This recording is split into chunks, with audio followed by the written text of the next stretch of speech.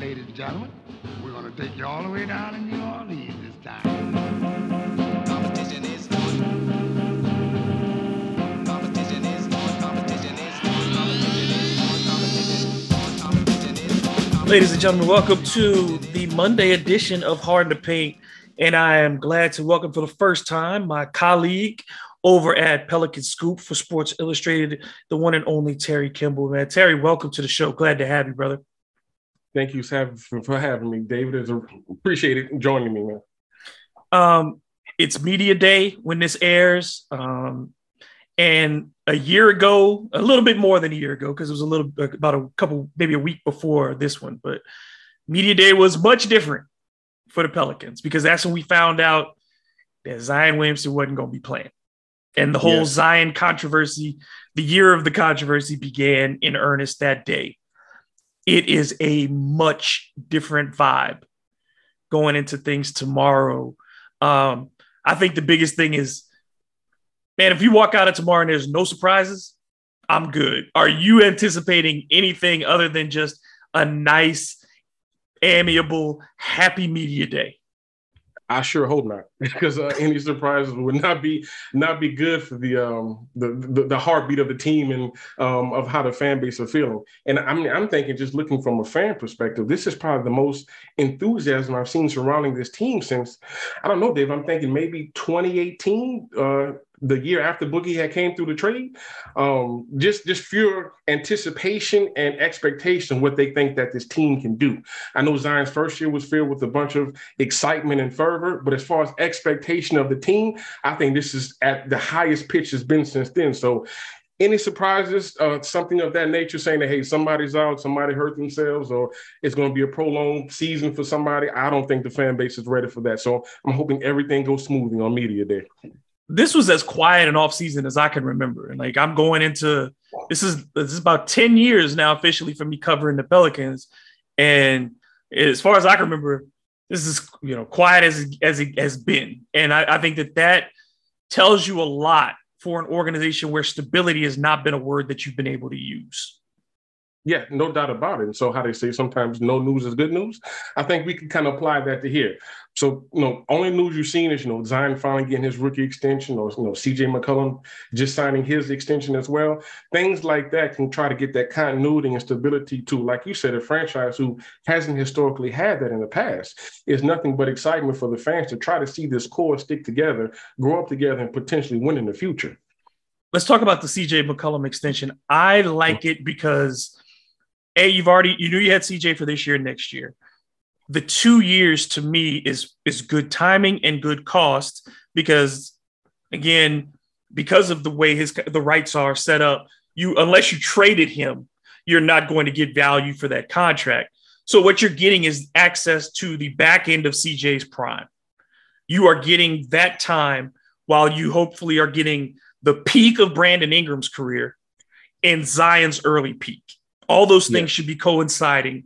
You're getting the back peak for CJ, a guy who's has been a borderline all-star type performer. Brandon Ingram, who you feel that you've finally started to tap into what his ceiling can be, and a Zion Williamson, who may be the most gifted interior scorer we've seen in quite some time, at least of his era. I think that CJ deal is perfect in that regard. The Pelicans are not tied into a number that's long and prohibits them from making a move if something were to not work. But you also you've decided what your core is. And I think that in any NBA situation, any team that's going to contend, you've got to bank on two or three players and say, whatever we do is about making this trio successful. And I think the Pelicans have made that commitment now with those three guys essentially maxed this is the core, and we're going to build and support them. Yeah, no doubt about it. And I think in today's NBA, when you have a core, you kind of only have to bank on maybe 3, maybe 4 years at the max of core key guys being together with how free agency works and, how players, end up having different perspectives and different viewpoints on what they want to do. They may not prioritize winning. They may prioritize money at some point. So knowing that you have this core together for 3 years at least is kind of what you want. So the team can prove to them that, hey, we can build a winner around you. We can build a culture of winning around you, a place where you want to be and can have that consistency long term. And I think for a player like CJ, that's important. And it also helps the Pelicans as well because, he just turned 31, but he's not a player that necessarily relies on athleticism. So, having him, under contract the next 4 years, him being 35 by the time he's off the contract, he could still play like he is at 35 as he is at 31. So you're not really getting diminishing returns, in my opinion, as well. When people look at the contract, I can't believe they gave him that extension with that amount of money. Well, CJ should still be that player at that point. And being that, he's got some skins on the wall. He's been in playoffs in the last 8 years. So he can kind of lead and show these young guys, how to win, how to perform, and how to be a professional. I think that's just going to be great for the entire organization. Like I said, having those 3 core guys together for at least 3 years to see what they can do is going to be pivotal moving forward. Because people think that development now, you can keep doing that. It's not a league that's built for development. It's a league where typically you are banking on, you have to get those. If you are a developmental team, which people tend to look at the Pelicans and look around the league, show me that team where they've done that won a championship. Show me that team. Because again, I use the Bucks as the example. People want to make them the ultimate small market example. Okay, well, let's do that. The only 2 people remaining from Giannis's rookie year are Giannis and Chris Middleton. That's it. Middleton. Yeah. They're the only 2. So I tell people all the time, the Pelicans that you love today will not be the Pelicans that win the championship. Some of them will be here. Many more of them will not. And I think that the Pelicans are in an enviable situation because of 2 guys in particular. And I want to get your thoughts on this. The guys that I'm most excited about this year on this team, as exciting it is to get Zion's return, exciting as it is to see what level BI can go to, I think you have real star potential in Herb Jones and Trey Murphy. I think those 2 guys have the ability to be dynamic players in this league and not just good supporting players. Those are the 2 on this roster that I'm most excited to see. Call me crazy, Dave, but I think that Herb Jones can be like Scottie Pippen. I mean, just how I see him, just his tenacity toward defense, his dedication toward that. But he can also handle the ball. At times, he's shown the propensity to be able to hit the 3-point shots, and he can drive and finish at the goal. So, I mean, I think his ceiling may be a Scottie Pippen type. And Trey Murphy, I mean, when is he going to ever stop growing? I mean, that guy, every time he turns around, he's growing another inch or 2. But I can see him being a guy who, can finish games at the 4, being a stretch 4, being able to stretch the defense. And we saw in Summer League, he's putting the ball on the ground now. So it may be scary hours for defenses once he comes around, can be able to consistently put the ball on the floor, get to the hole. You already know what he can do as far as catching and shooting, even hitting big threes in huge clutch situations for the Pelicans down the stretch last season. So I think those 2 guys are going to be pivotal moving forward. And I just see their ceilings being so high, and them reaching that really being for the success of the team moving forward. I'm with you. I think Herb definitely has that Scottie Pippen, like Ron Artest type ability to be a dominant 2-way player and be a physically imposing 2-way player, not just a guy who's good at defending, but a guy who those rebounds, those block shots, those things that Herb provides besides just being able to shut his man down. And he does, like you said, create open court opportunities because he can get steals. He can do them on ball and get them in by cutting through passing lanes. We've seen him handle the ball in transition. That play that he did in the playoffs where he goes behind his back and finishes with the dunk. That showed you the type of athleticism that he has. And there's no question in my mind that his work ethic is such that every year he's trying, every minute Herb is trying to get better. And with Trey, when I look at him, like you said, that stretch 4 and the ability to guard the 3-4 and maybe small 5s at times. And again, we've seen him on the offensive glass punish people and get putbacks around the rim and finish there. We've seen him close possessions. We saw him defensively in the playoffs, play multiple positions, and even when he wasn't shooting the ball, impact the game in a positive way. And I think Trey also has that bit of arrogance that you want out of guys who score the basketball, that firmly believe that if you put the ball in his hands, he's going to put it in the bucket. Yeah, no doubt. And I think that's actually something, and not to get ahead of myself, if we start doing like a season look ahead, that's something that the Pelicans kind of sorely lack.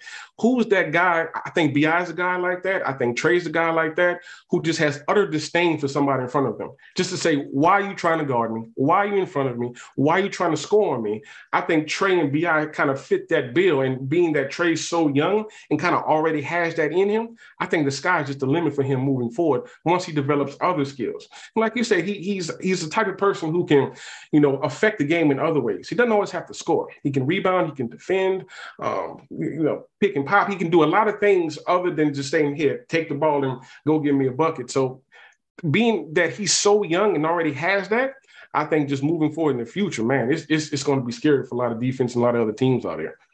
And the Pelicans will have to make some choices at other spots down the road. That's just the nature of the NBA. But they do have some great values on this roster when you think about guys like Billy Hernangomez, who's a fantastic value, a guy that you don't have to play him for a week. But when you ask Billy to play, he's ready. And he does what he does well. You know what he doesn't do well? I know he is not fleet of foot. I know he's not going to block 10 shots for me in the game, but he's going to attack the glass. He's going to be able, when I throw it to him around the rim, he's going to finish it. He's not going to make mistakes with the basketball, turn it over.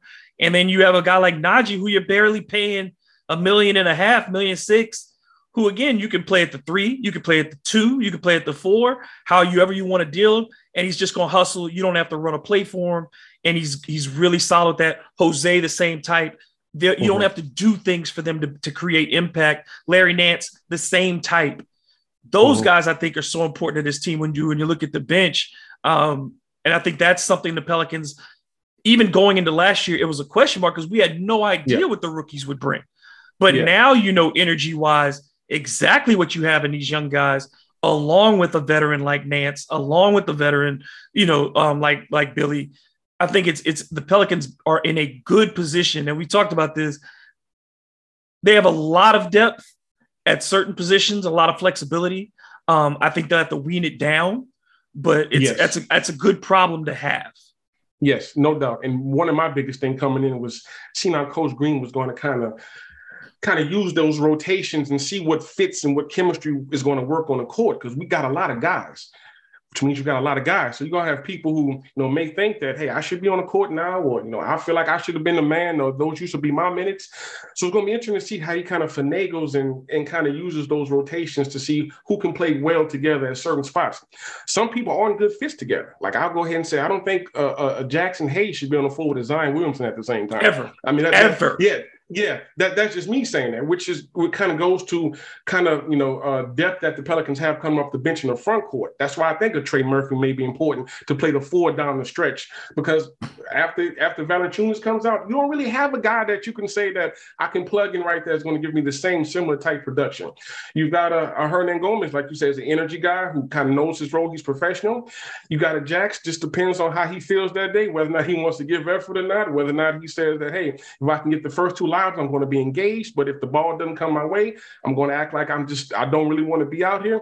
So it's going to be kind of interesting to see how Coach Green kind of manages that throughout the season. And I think you may have certain looks. Early in the season, you may have a guy like, Alvarado may not play as much. Devontae may get in, but then Devontae may come and Alvarado may play more. It just kind of depends on how, Coach Green feels the flow of the game is going and kind of the post that he has on his team. So that's one of the things that I'm most interested in seeing, how he manages the rotations to start the season and throughout. Yeah, because we know eventually it's got to get down to 8 or 9 guys. Yes. We can name the first 5 to 7 very easily. Yes. The question becomes who becomes those consistent number 8 and 9. Because and to me, you also cannot spend this year experimenting a lot. You have to win. This season, you have to win. You cannot be scrambling to get 10 or 9 in the West. That's unacceptable. You have to be walking into the door of the playoffs and feeling comfortable about your position. This is not the year, barring injury, to be going into 23, 24 different lineups for this team. There has to be some consistency with this rotation this season. Yeah, this should not be a fighting for the play-in team. There's no way, shape, or form. To me, this should be a comfortable 6 seed, potentially maybe fighting for the 5th seed, because you kind of know who your usual suspects are going to be at the top. And I think just as presently constructed now, I don't think the Pelicans are better than certain teams. Definitely not better than the Warriors. With Kawhi Leonard and Paul George coming back, they're not going to be better than the Clippers. I got the Nuggets better than them. I think the Suns are going to be back again, even though they may take a step back as far as wins go. But I mean, they were the number 1 overall team. You dropped from 60 to 50 wins? Yeah, exactly. And I got the Grizzlies right there too. So I've got and Minnesota's better. And Minnesota's going to be better with Gobert coming over there. So Dallas. I've got the Pelicans that Luka. I mean, Luka. If Luka played us every game, he'd probably score 100 in one of those games. He'll I'm serious. Yeah. He'll have a Wilt game. He'll score 100 on us if he plays every single game. It'll just happen eventually. So I got them right there. But like you said, they can't be that 8, 9, 10th team struggling and fighting and trying to get to the play. And they've got to comfortably be, barring injury now, being a 6, maybe into a 5th seed in the West, and just kind of like starting that consistency and starting that culture of winning like we talked about. To me, the biggest questions, let's go through this. I did this 5-part series for Pelican Scoop on the 5 elements of an NBA champion, the things that statistically show up. And the first one was defense. It's the most important thing. It's the most consistent thing. Great defensive teams. That's what it takes to win the championship. The Pelicans were 20th defensively in the NBA last year. And you know how bad they were at times. I still look at this roster and defensively, the starting lineup, you have Herb as an exceptional defender. And 3 guys who are willing that we know of, in B.I., CJ, and Jonas, all willing. Jonas is limited. Yes. B.I. has the most upside, and CJ will try. Yes. The last time we saw Zion, he was a guy who was lost defensively. Correct. Yes. So your starting 5 is not a great defensive unit, and so that question is going to be it plagues me of how much you actually play that starting 5 together. You know, how many minutes you play them together. And then the second part, when you look at the bench, that's where all your best defenders are. Jose is your best perimeter defender at the point guard position. Outside of Herb, Trey, Larry, those are the guys that I want defensively on the floor. So how do I figure this out? And I think that's the biggest question, because this team has to be in the top 15. I want to make a reasonable jump from where they were last year. I'm not expecting them to be top 5 this year. No. But give me top 15 and we got something to talk about. Yeah. No, I agree with you. They don't really have the players to be a top 5 in the defensive team right now. But being maybe middle of the pack, like you said, being the 15, and still being, potent on offense could get them, kind of up there, or just kind of start the trend towards success. I mean, and just taking a step back, I don't know how you have them overall, but I've got them as like a 43, 44 win team this year. I see people on Twitter saying, hey, 55 wins, number 1 seed in the West. I mean, based on what are you saying that? I mean, I've done a little data coming back, and I'm kind of starting the season preview myself. And I've gone back since, 2000. And if you take away the COVID years and that one lockout season in LeBron's first Miami championship, the lowest amount of wins that a championship team has had in regular season has been 52 wins. That was the 05 Miami Heat, I believe. This team won 36 games this year. Are you predicting this team will be at least plus 16 next year? That's just unrealistic to really think that type of meteoric jump is going to happen. You're counting on a top 3 seed in the West. To win the championship, you must be a top 3 seed. No doubt. So when you factor in where you need to be defensively, the jump you need to make in season win totals, and I think even your series even pointing out about, winning at home too. If you put all of those together and you try to, make the gumbo, so to speak, for a success, they aren't there yet. So I tell fans to kind of temper their expectations. This has to be a year that you see the progress, but just don't look for that huge jump to say, hey, we're going to be in the NBA Finals this year. I just caution fans of that heading into the season. Yeah, because let's bring up the home court part of this. As we've seen, champions win 80% of their home games. 80%. And the Pelicans haven't been over 62% more than once in the last decade.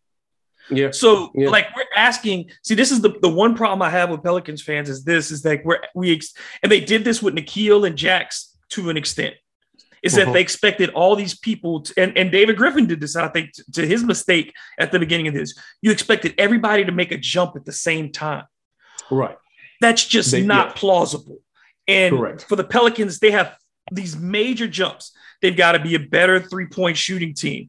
I think they can do that because you're going to eliminate a lot of bad shots and more good people are taking more CJ shots is better than more Devontae shots. More Trey shots are better than more Garrett Temple shots. More Herb shots are better than more Josh Hart shots. Yes. So I think the 3-point percentage goes up. I think they start making corner threes, which they did not do last year. I think they start making those above the break threes because that's where CJ coming off pick and roll is going to feel real comfortable. We saw BI taking corner threes in the playoffs, which is not something he had traditionally done. And Zion, I think, again, we talk about the Zion effect of him bringing that gravity and creating more open threes for guys to take. So if that's the case, then I feel better about them shooting. So I think shooting improves. I think defense, they take some steps. But this is still a team that has not had a 5-game winning streak in 4 years. This is still a team that has not won more than 23 home games in several years. This is a team that has not, finished above third in its own division. So we need to see some incremental progress for a group that, again, you could say, well, we're bringing back last year's team, but only 2 of these dudes have ever played with Zion. Yes. So, I mean, I think this is again, my thing is this is the most talented Pelicans team I've ever seen. Yeah. Does that mean that they will be the best? I don't know yet. Yeah, that just remains to be seen. And to your point, one of those guys that has played with Zion doesn't really need to be on the floor with him in Jackson Hayes. So you can kind of just take that out and say you got to experiment with the chemistry and see how things work. And how about the fact that the Pelicans have not gotten off the good starts to start the season? I think in the last 10 years, they've only been – after 10 games, their best stretch was 5-5 one year. But at 6-4, they did do a 6-4. Oh, they got one time. Okay, one time they got 6-4 one time. But that just showed you, getting off the good starts, to start the season may lead to pave the way for greater success as the year goes on. So I'm just kind of interested to see, how they start the season, what the rotations are going to look like, who gets playing time, and really who finishes games. And that's what's important. Sometimes not who you start. Like I said, you can have your starting 5, and they may not play, most of the game together, but who finishes these games? Who does Coach Green trust the most to make the right plays offensively and defensively to get victories? That's what I'm interested in seeing. And I want to see how tough this team is now. Like last year, I think that some of these guys started to find their edge. BI started to find that winner's edge, that I don't give a fuck. Like I'm here to take your heart, which you have to have. Somebody, I think you see that in Trey. I think you see that in Jose. Jose is a dude that's going to fight, but I mean, he has a limitation. There's a ceiling on a 5-foot 10-inch dude. Correct. Yeah. His own physical attributes kind of. I want Zion to come back and show me that. No doubt. I want some fight. I want to see some nasty Zion. You know what I mean? Yeah, and that doesn't necessarily seem like that's his personality to actually be that person. But on the court, he could be somebody totally different. You see nice guys all the time, but they say, oh, hey, on the court, he's a killer. I want to see that with Zion. I want to see the utter disdain and disrespect that they've had for him since he's been off a year. So he's got all these question marks about him. Can he stay healthy? Can he stay in his shape? That 1 year where he had 27 points and 7 rebounds and over 60% of his shooting, that was a farce because he'll never stay happy. I want to see the disdain that he has for the opposition and for the media because he's been disrespected. And if he can internalize that and kind of show that fight and that dog in him, I'm looking forward to see what type of attitude he's going to have to start this season. Because I think, I don't have a problem with Zion being the guy who thinks who doesn't want to be the guy. I don't have a problem with that. As long as you understand who you are. Because I think the problem, like just in comparison to an Anthony Davis, who I think wants the trappings of being the guy without being the guy. Yes. You know what I mean? Yes. I think BI is fully comfortable. If somebody walked up and said, Brandon, this is your team, It goes as far as you're willing to take it. I think he's fully willing to take that on. And I think Zion is just as happy to say, I will stand right next to you, Beyond. I'll push you and drag you in as far as you want to go, because he wants to be the best teammate possible. But I want to see Zion compete. That's the thing, is like every night you should feel as a fan that you got everything out of him. And I think that was the difference with BI last year, was that watching BI, you got the feeling that every night he gave you what he had. And I want that from Zion. Yeah, exactly. And I think that's in him. I want to say I think that's in him. It's just up to him to just on a nightly basis, as many games as he plays. And I mean, I don't think he's going to play 82 games. I think they may put him on a Joel Embiid type of, restrictions games for the season. Yeah, 66 games, and maybe even a limited skip some back-to-backs. Skip some back-to-backs. And I'm cool with that, as long as he stays healthy. But when he's on that court, just maximum effort at all times, offensively and defensively. I mean, it's not just about the dunks, the flair, getting to the goal and jamming on somebody.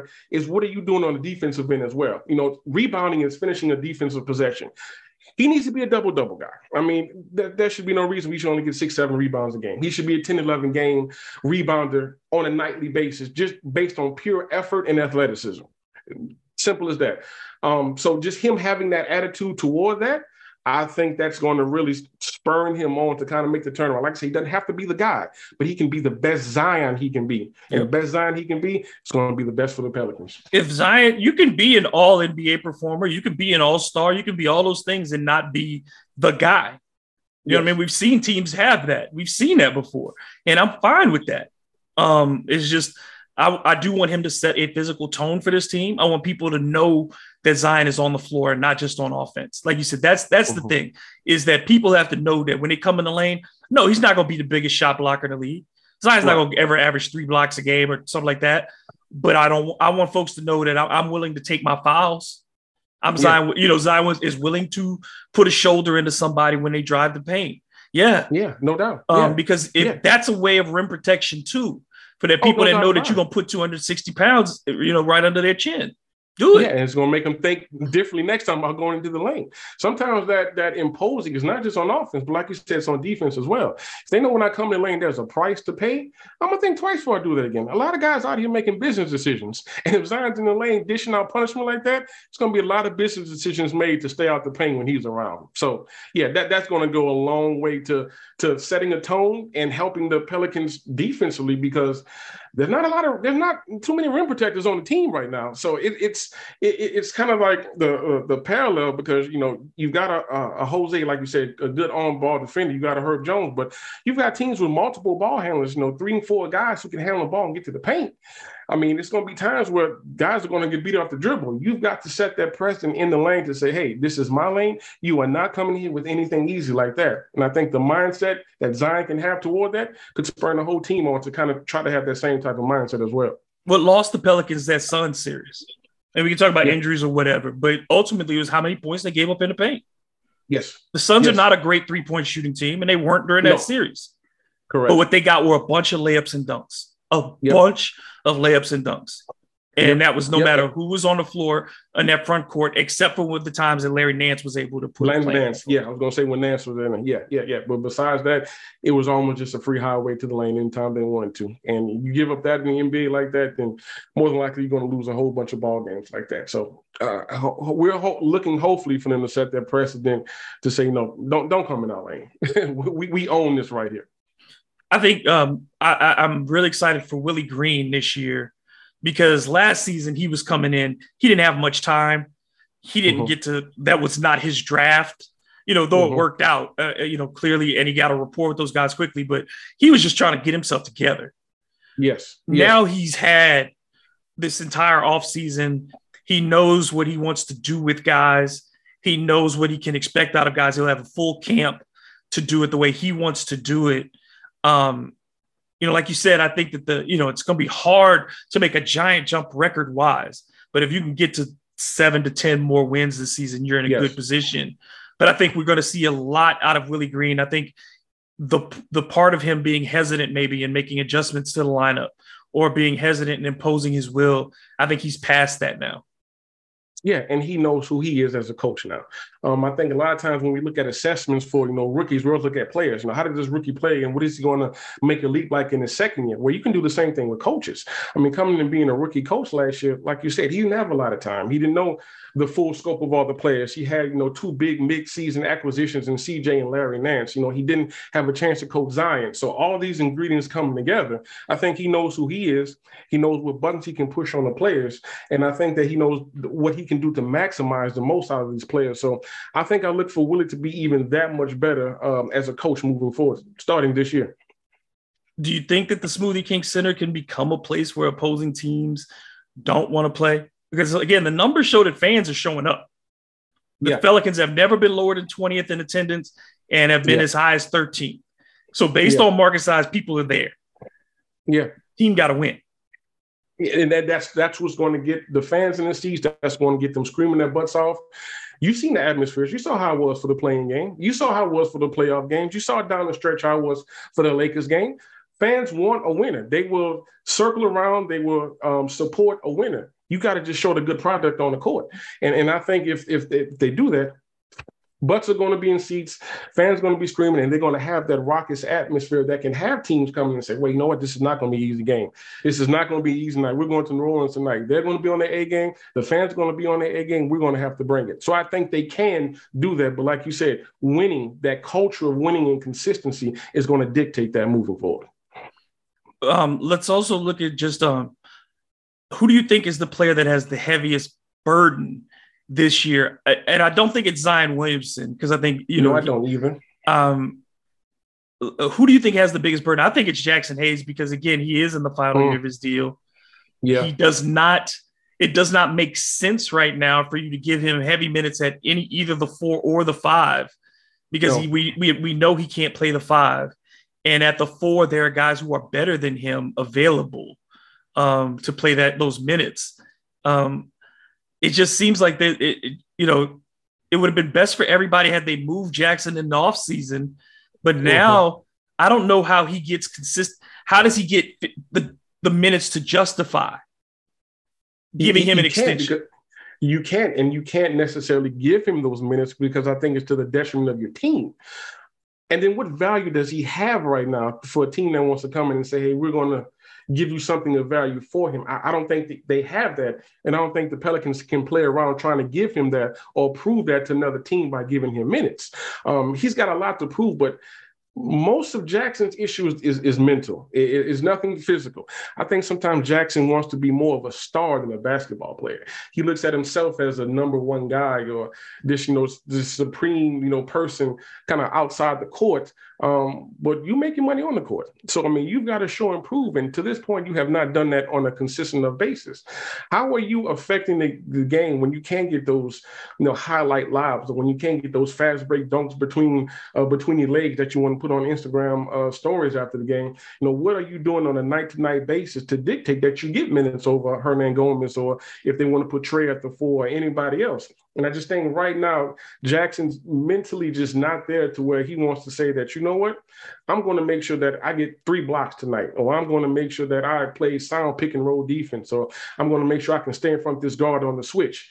He's just not at the point right there where he prioritizes that. And because of that, you just can't find or justify enough minutes for him to be put in on a nightly basis for the team. Because it seems to me, look, this team, they should be able to fall ass backwards into 110, 115 points a night. Yes. Because you've got 3 legitimate 20-point scorers on your starting lineup. Jonas shows you he can score 20. Herb is going to give you 12 to 15 every night. So right there in your starting lineup, we're talking about 90 points right there. 90 points right there. Just backwards. So I'm not worried about that. So the role players, to me, it's their job to be great defensively, because your top 3 guys, not one of them is great defensively. So every other person on this roster needs to be committed to being great defensively, because that's what's going to get you your offensive opportunities in transition, rebounds, blocking shots, hands on, get touches on the basketball, steals and open floor, all those things, being great defensively. If you want shots in transition, it's going to come off of the defense. If you want to give Zion those opportunities to create it, it's going to come off of the defense.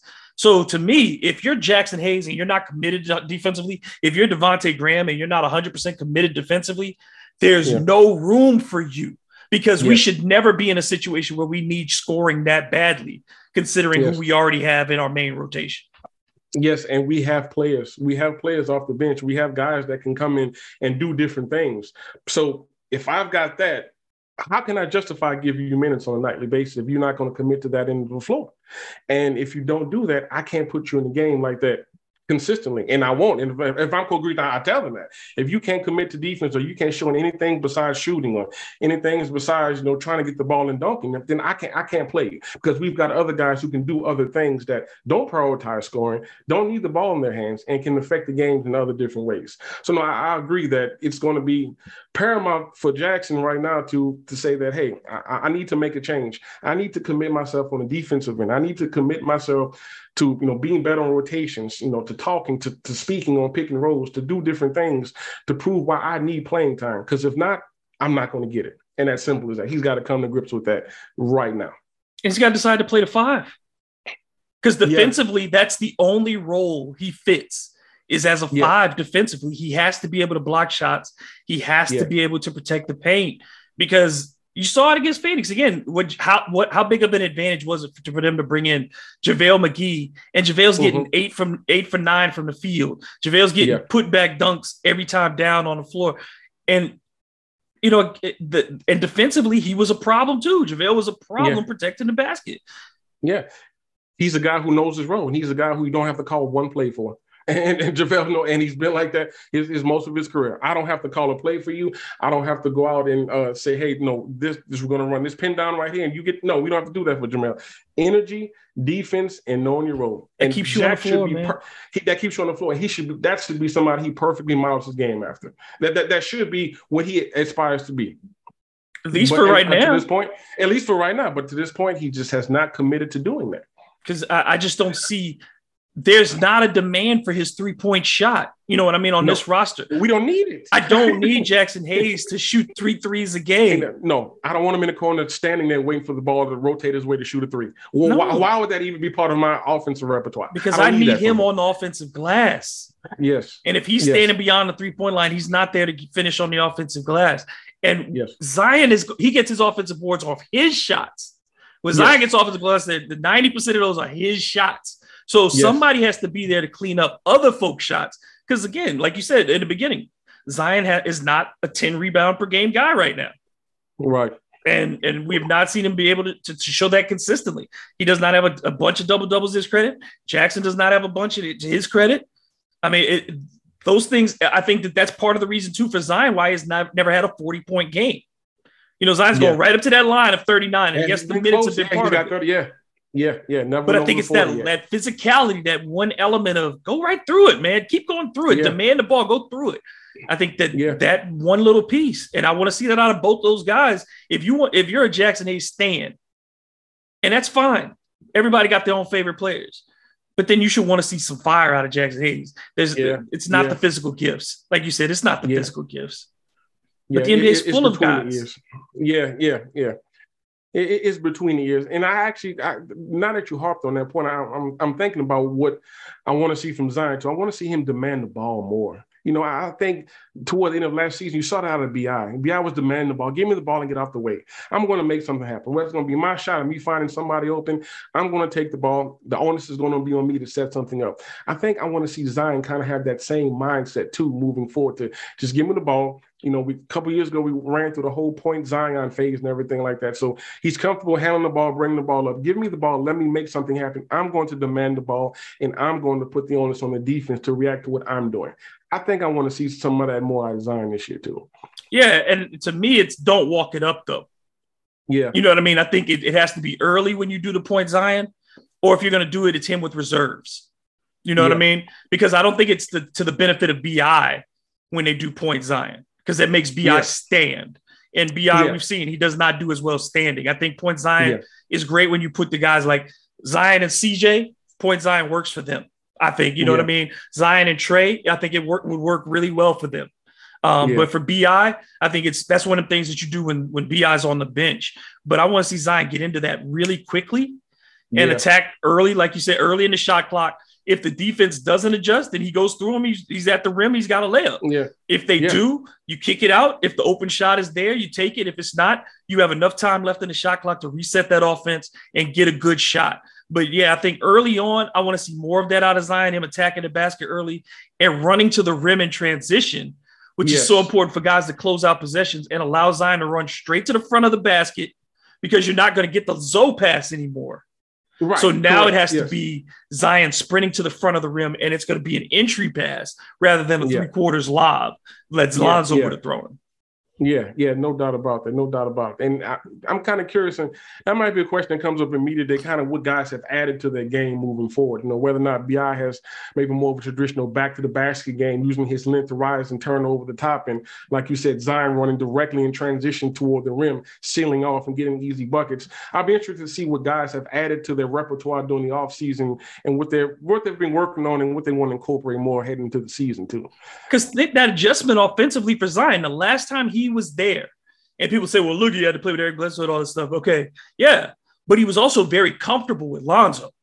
Yes. And so that is gone now. And I'm not, this is not to be Alonzo again, and it's not about, it's just what was Zion comfortable with before, and how do you replace that? Because that was something that would give him 6 points a night. Not necessarily easy lob dunks, but 6 easy points from Lonzo just knowing Zion like that. So I want Zion to still get confident shots, easy shots from quick entry passes. So if Lonzo's not there to do that, who's going to create those for Zion now? I want to, you know what I mean? Yeah, you don't have a true point guard on this team. I mean, CJ's a guy he's a lead guard. I mean, he can dribble the ball, he can get certain actions up very quickly, but he's not that Chris Paul type of guy. I'm going to make sure that if you're hot, I'm going to set you up. If you're hot, I'm going to make sure that you're in the correct position. So, it's going to be different. And kind of thinking about that, how do you think they're going to kind of start the season? You think they'll start the season off a little slower as everybody tries to get acclimated to each other a little bit? I think you got to do kind of like the Coach Carter thing. I want to see them be really aggressive defensively and try to get as many easy opportunities as possible offensively. Because I don't think they are going to be great in the half court early on, because it's going to be a bunch of guys trying to figure out, again, they haven't played with each other. So it's figuring out, is this BI's possession? Is this Zion's possession? Is it CJ? Are we running pick and roll? What are we doing here? Are we running ISO? So I think that's going to take some time. So if I'm them, I want to get out on the floor and run. Like I want to run a lot, and I want to like Memphis did last year. Come at people in waves. Perfect team. Yeah. Send people at teams in waves. Create turnovers, or like Charlotte, when Charlotte is playing well, when Memphis and Charlotte are playing well, they are creating transition opportunities because defensively they are flexible, they switch, they're creating those turnovers. So I think that's where the Pelicans probably have to be, but that requires rebounding and it requires guys being committed defensively. Yes. Yeah. And then hustling, get your butt up the court, beat your man down to the other side of the court. Don't jog, don't frolic, don't just kind of mosey your way on up there. Yeah. You got to be off and running as soon as you secure that rebound, because that's stopping on the defense possession and starting our offense possession to get on down the court. So yeah, I think that's something they will have to incorporate early and soon in the offense. I mean, you think about a group, let's say you put out on the floor, CJ is your lead guard, and you just decide to go real long and versatile defensively. And you talk about Herb at the 2, BI at the 3, Trey at the 4, Zion at the 5. Or you go into Trey at the 4 and Larry at the 5. You know what I mean? And you just the Pelicans have that ability to do that for short stints. I wouldn't do it for an entire period. No, not for long. No, it get killed. But periods. I mean, they have that ability to kind of, ramp it up and try to create that lineup of death type situation where you're able to put pressure. But the linchpin has to be Zion. The linchpin has to be Zion because he's undersized, but he's super athletic. So he has to play bigger defensively. Yeah, no doubt about that. And he's got to commit to that. And he's got to commit to hustling too. And I think he will. I think he has the right type of attitude when it comes to, taking criticism or learning something new. I think attitude-wise, he's right there, but it's going to have to start and end with him, though. That's as simple as that. You can lead him to water, but you can't make him drink. So I think once, Willie can kind of get that in his mindset and kind of, get the wheels kind of turning to do that, I think he's going to be able to turn that on. I mean, that's what we're all hoping for, at least. Yeah. I'm excited for this season. I know you're excited for the season. It's just, again, I think it's about, let's be, in our realistic wheelhouse. If everything goes right and things go bad for some teams at the top, sure, the Pelicans something could happen, I guess, that they could get higher. But I'm with you. I think if things go perfectly, sure, they could get a 5. But I think you're right. 6 is really a reasonable goal this year, somewhere in the neighborhood of 43 to 45 wins. That's what feels right for me with this team coming off a 36-win season. I mean, that's the thing folks got to remember. It's still just 36 wins last year. Yes, no doubt. And 14 and 14 down the stretch. They're so young. I mean, CJ's the old man. He just turned 31. I mean, he's the second oldest person on the team behind Temple. So, I mean, they're so young. They finally experienced something, but they still haven't played together as whole. I mean, it's going to take a little time, but you still want to see those strides. You still want to see that proper uptick toward the top. And I think they get that this year. But, I mean, I don't think this is one of those 60-win teams, number 1 seed, going to the NBA Finals, championship or bust type of season. So, just tell the fans, temper your expectations. I think they're going to be good. It may take some time. Rome wasn't built in a day, but just be realistic about things, and that's the approach that I'm having about the season. I'm going to be realistic. You got a lot of young guys. You got to see how these guys play this year. We got to see what type of minutes they have. How do they respond? What happens when they have a little adversity during the middle of the season? That's big for a young team. Do guys fight over minutes? Does that become guys fight over minutes? Because somebody's going. There's going to be a trade this season. Yes, it has to be. It has to be. And even moving forward, a year, 2 years from now, the team that you see now is not going to be the team that you're going to see 2-3 years from now. So just understand what you have nucleus-wise, see who you can have supplementary to that, and then move the pieces that you need to make your team whole. And that's what it's going to be. But like you said, I mean, there's too many guys. Somebody's going to be the odd man or 2 out, and you're going to have to make a trade. It's no doubt about it. I mean, I have my ideas on who it may be, and you probably think the same way, but I don't think this team now is going to be the same exact team you see, toward the end of the season. It's just not going to be. It can't happen. No, I think that, like you said, the youth part is the biggest part. You can't raise all these kids. Yes. And you added Dyson Daniels to the mix, who you have a lot of high hope for. Yeah, exactly. And I love Dyson Daniels. And I think, physically and skill set wise, he's exactly the type of player that you want. But again, that means somebody who's already here has to go. Yeah. If he's going to become a top 7 player, which is what you draft a lottery pick, the 8th player to draft, you expect it to be in the top 7 of your rotation. Correct. Then that means somebody who's in that has to go. Yeah, exactly. Or just be willing to ride the pine the whole season. But that's the case, is it not? Yeah, I mean, it is. It has to be like that. I mean, you've got potentially 10, 11 guys that you can say can play. Okay. That's not sustainable for the entire year. Yeah, it's not sustainable. It just doesn't happen. And as you get to the playoffs, 7, maybe 8 max, barring injury or anything like that. So who's going to be those other 2 or 3 guys that are odd men out? So, I mean, now is the time to show and prove why you deserve that time to be on the court and do all the little necessary things to get you playing time. That's the rebounding. That's the defense. That's the skills. That's the being smart in communication. Those type of things are going to get you the playing time. What guys are going to step up to ensure that they have that time on a nightly basis? Yeah, I think last year was about identity and figuring out what the Pelicans were going to be. Now you're trying to narrow, trim the fat. Trim the fat. And at the bottom of your bench are going to be guys that you hope can likely be either veterans or long-term developmental people who don't need minutes. You can't have a bunch of first rounders sitting on the back end of your bench. You can't do it. Yeah. And so to me, it's like I'd rather have a veteran in there who's good with not playing for 2 weeks.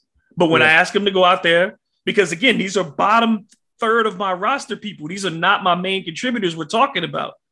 Yeah. But when I ask him, I say, I need 7 minutes from you. Don't turn the basketball over, play solid defense. I know I'm getting that. And I don't have to worry about that. And I don't have to worry about saying, is he getting enough minutes? Is he not getting enough minutes? He ain't asked for minutes. He's getting his check. And he's happy to be on the bench. And he's happy with that. Yeah, he's happy with that.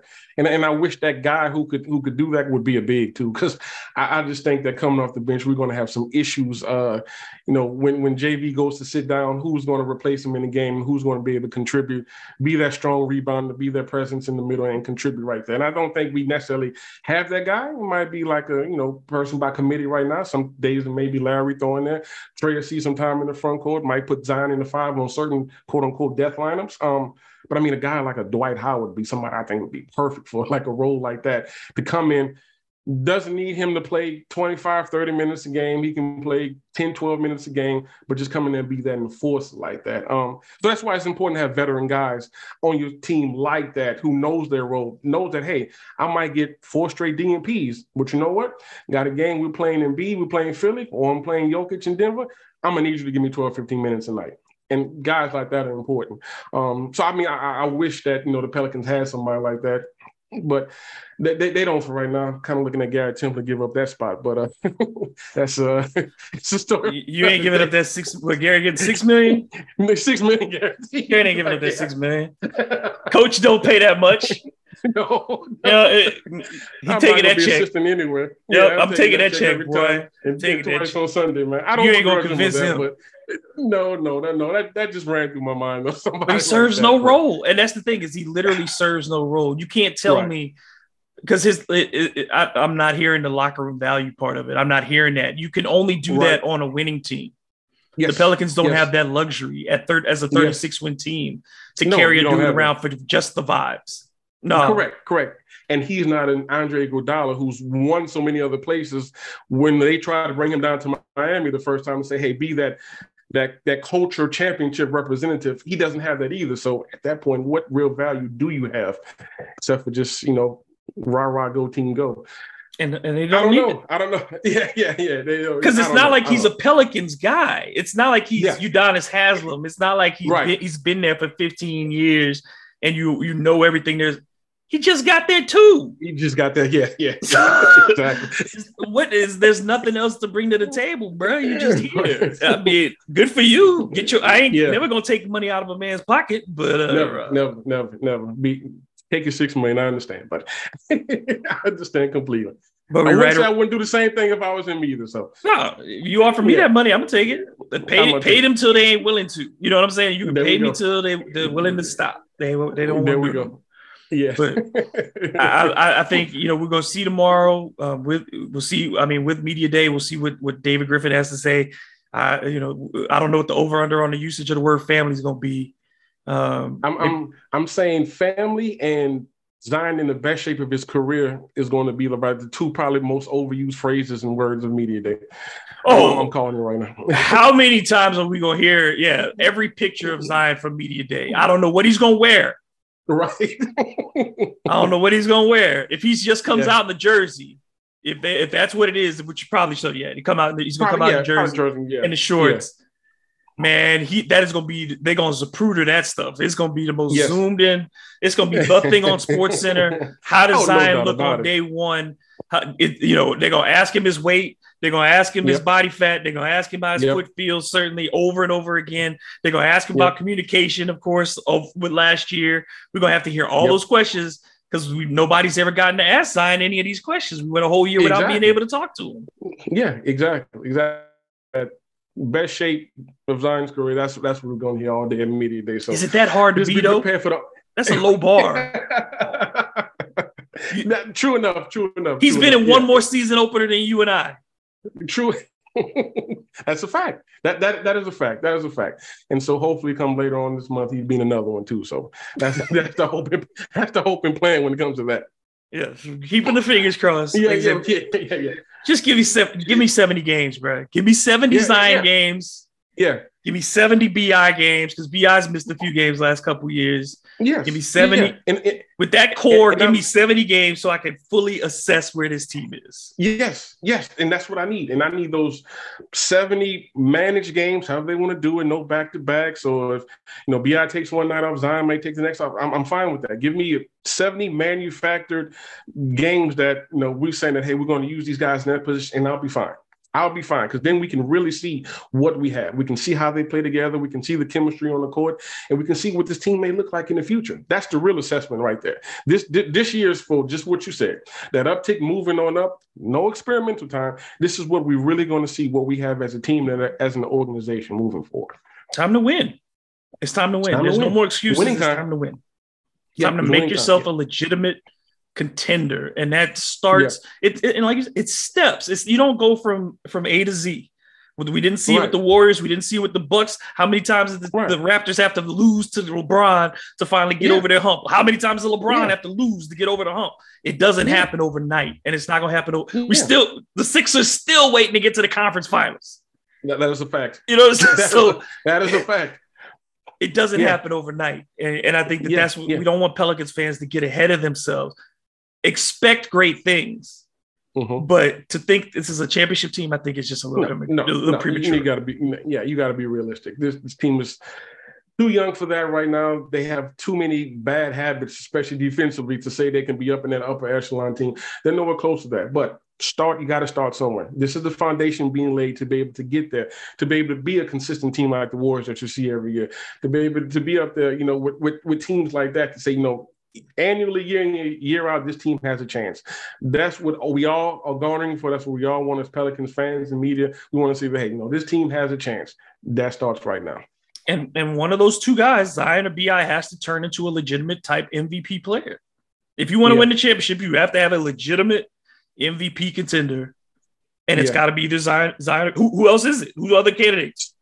So just a question. Who do you think is closer right now? I would say BI is closer. I'll say BI too. Yeah, I'll say that too. I think BI is closer to first team All NBA than Zion is right now because of the defensive parts. Yeah. And position wise too, has a lot of front court guys that it's going to be tough for Zion to get looks over. I mean, just think about this in the West alone. Yeah, it's a lot of tough looks for him right now. And like you said, got Karl Anthony Towns, you got Giannis, you got. I mean, like you go down Anthony Davis still. Anthony Davis, I mean, come on, like Kawhi might be listed as the 4 this year in LA. It's. The 4 is stacked, and Zion doesn't have a defensive reputation, and we don't know how many games he's going to play yet. So I think BI, at the very least, BI served notice to folks in that postseason series, like he wants that. Oh yeah, and that's the first thing is you catch people's eye about.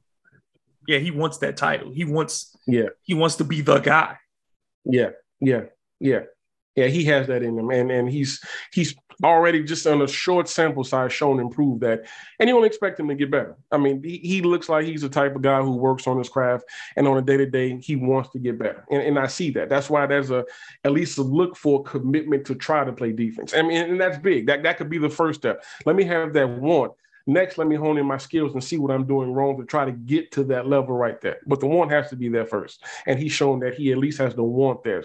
So, he's probably definitely closer because of both sides, both aspects, offensively and defensively. I think his offensive game, he's at that point, too, with his offensive game we saw last year where now he knows the 6 or 7 spots on the floor where he wants to get to.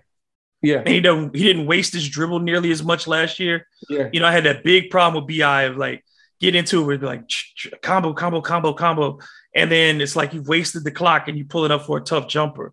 He stopped settling for those threes, at the top of the key, it's particularly in the fourth quarter. Remember, he was a bad fourth quarter player for 2 years. And last year he wasn't that because I think he took better shots and he started using that mid post like you were talking about earlier too. He started using that 6'9" and that the ability to turn around and just get up over folks. He started using that a lot more, and I hope they continue to put him in that mid post because he can pass from there, he can shoot from there, and he can get to the line from there. Yeah, and he wants to get people to business too. That's what I like about it. He wants to just show improve. You put Mikal Bridges in front of me, I don't care what all defensive team you're on, I'm about to give you buckets. And I just like that attitude and just the determination to be great that BI has. And I think he's going to start committing to more on the defensive end too, to be that well all-around player. So, I mean, I see greatness in his future coming up this season, especially. The last thing I'm going to say on BI is like, let's remember the first year he comes in, he had the surgery on the blood clot. So he didn't lift a basketball, much let alone a weight coming into year 1, and he's an all-star. Year 2, he comes in Zion didn't really play with him year one. B.I. was asked to do everything offensively year one. So year two, now he's got to accommodate Zion and a coach that he really didn't see eye to eye with in Stan. Mm-hmm. And things fell off and you saw him be frustrated. Well, now he's coming back healthy, especially in his legs, which the last 2 years, you've been worried about it, kind of his fatigue level. I think he's going to come in refreshed with his legs this year. I think his endurance is going to be better. And I think he came in stronger last year too. I mean, now I think this is really the first offseason for B.I. He knows his role. Mm-hmm. He feels like this is his team. He earned that. Mm-hmm. And he earned it in the best way possible.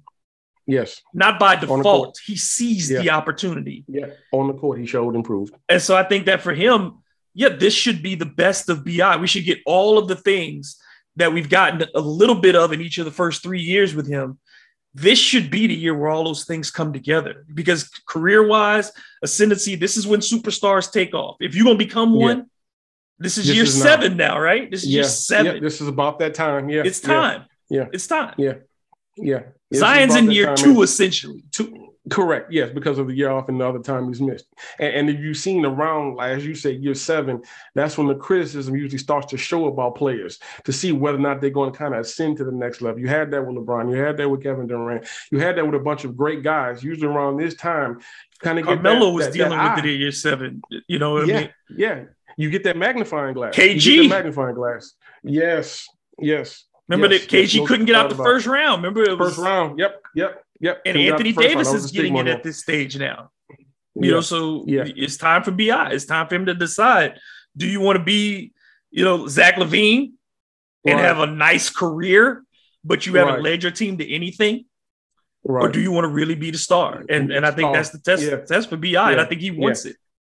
Yeah, I do too. Do you want to be that Giannis type guy where you are taking the onus to say, you know what, I am determined. I'm going to get where I want to on the court. No one's going to stop me. Hell or high water. I'm going to make it happen. And I think he has that in him, though. I do. He's got that disdain.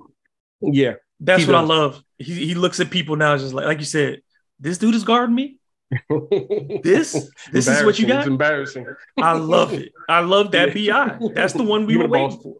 Swing it this way. I got it. Yep. Please bring it back this side. And we didn't, and I think we saw out of CJ is like, I think, having Zion come back and certainly B.I. taking on more and Herb taking on more. We saw CJ struggle in the playoffs because he's not that point guard. He's not the point guard. So he's got to get that playmaking from other people. And this is why you're demanding, like, I think Kyra, and I'll say this, if Kyra's going to be a value, he has to do everything Jose does, but better. Yeah. Because Kyra's the first rounder. Yeah, exactly. Yeah. So he's got to do everything that Jose brings to the table. He's got to be an on-ball defender. He's got to create turnovers. He's got to get to the rim. And he's got to occasionally knock down that open three. But he's got to do all that better than Jose. And that's Kyra's test. Yeah. Yeah, it is, because you can't just say that, hey, he's the speedster. He's a fast guy. He can just run down the court as fast. What value does that bring me on the court? I mean, I'm not playing football. I trust Jose. I'm Jose. on a 40-yard dash. Yeah, exactly. Yeah, I do too. And I trust that in key moments, he can make a play or make something happen. I just don't know if I have that from Kyra right now, because part of it, he's been injured, and we just hadn't seen it when he has been on the court. So that's his test. This is year 3 for Kyra. Test. Yeah. This is year 3 for Kyra. Like, we forget how fast time goes by now. This is year 3 for Kyra. They got to make a decision on him next year. Yep. Next year is his decision. Yep. So where are Kyra's minutes? That's a big question for the season. Where are Kyra's minutes? Because if CJ's playing lead most of the time, if CJ's getting 32 minutes, that's 16 minutes at the point left. Yeah. How many? Jose's getting 10. Jose's getting 10 easily. Easy. Yeah, I think eventually a guy like Dyson may be molded into that role to be like a big guard, setup type of guy too. So I mean, if that may be the plan for him in the future, I mean, then maybe do some of those minutes. What do you do with Kyra then? Yeah, because now Kyra's down there at number 14 in your rotation. Yeah, because Garrett's 15. You know that Garrett's 15. Regardless, right? Right. No matter who comes and goes, he's 15. That's don't break glass unless in case of emergency. You know what I mean? Yeah. A lot of people got to be sick. Right, Yeah. for him to I'm asking Spoon to suit up. You know what I mean? Like Spoon, come on. Got something now. You know what I'm saying? Spoon and Swin. We put both of them in. I'm telling you. I'm telling you, they can hold that backcourt down. I'm telling you. I don't have a problem putting Finish in there. Let her take it. Yeah, ain't no doubt about it. Yeah, Kyra's gonna have to show improve, man. But I mean, like we talked about, the roster that you see now is not going to be the roster you see at the end of the year. It's not going to be the roster you see next year. Guys are going to come and go. I mean, as a fan, you got to cheer from the name on the front and not on the back, because what you see now is not what you're going to see later. You don't have that loyalty, because in fact, players won't have that loyalty either. They'll go chase the big payday and chase other opportunities as well. So you can't really get caught up in that sometimes. It's a job. It is. Yeah, no different than the guy at Google who might want to go work at Apple. I mean, he's going to make a decision that's best for him and his family. I mean, hey, it comes down to that sometimes. So don't have the blind loyalty toward that. Yep, let's just keep it moving. That's how I look at that. No doubt about it. Brother, thank you so much for the time. We got to do this again as the season goes on. We probably do some regular updates. Because we're going to be writing a lot of stuff for Pelican Scoop. So tell the folks how they can keep up with yours, besides just following us at Pelican Scoop on Twitter and checking out the site. Where else can they make sure they keep up with you on social media? Yeah, most definitely. I am avid on Twitter more than anything else. So at TK_Nola, NOLA, is where you can find me there. I'm old school, so I do a little Facebook too, just Terry Kimmel. But Twitter is where you can find me. Follow me, follow David, follow Chris Dotson, follow Kyle T. Mosley, follow the whole gang at Pelican Scoop, and looking forward to an exciting season, my man. Yes, sir. Like I said, we're going to do this on the regular. Thank you so much. I'm glad to have you, man. I'm glad to have you for the first time. Won't be the last time. Appreciate it, my friend. For TK, I'm David Grubb. Y'all know how to get at me at DM Grubb, Instagram, Twitter, and you can get Hard to Pay wherever you download your podcast. Rate, subscribe, like it, share it, do what you got to do. But until the next time, this has been Hard to Pay. Y'all be good.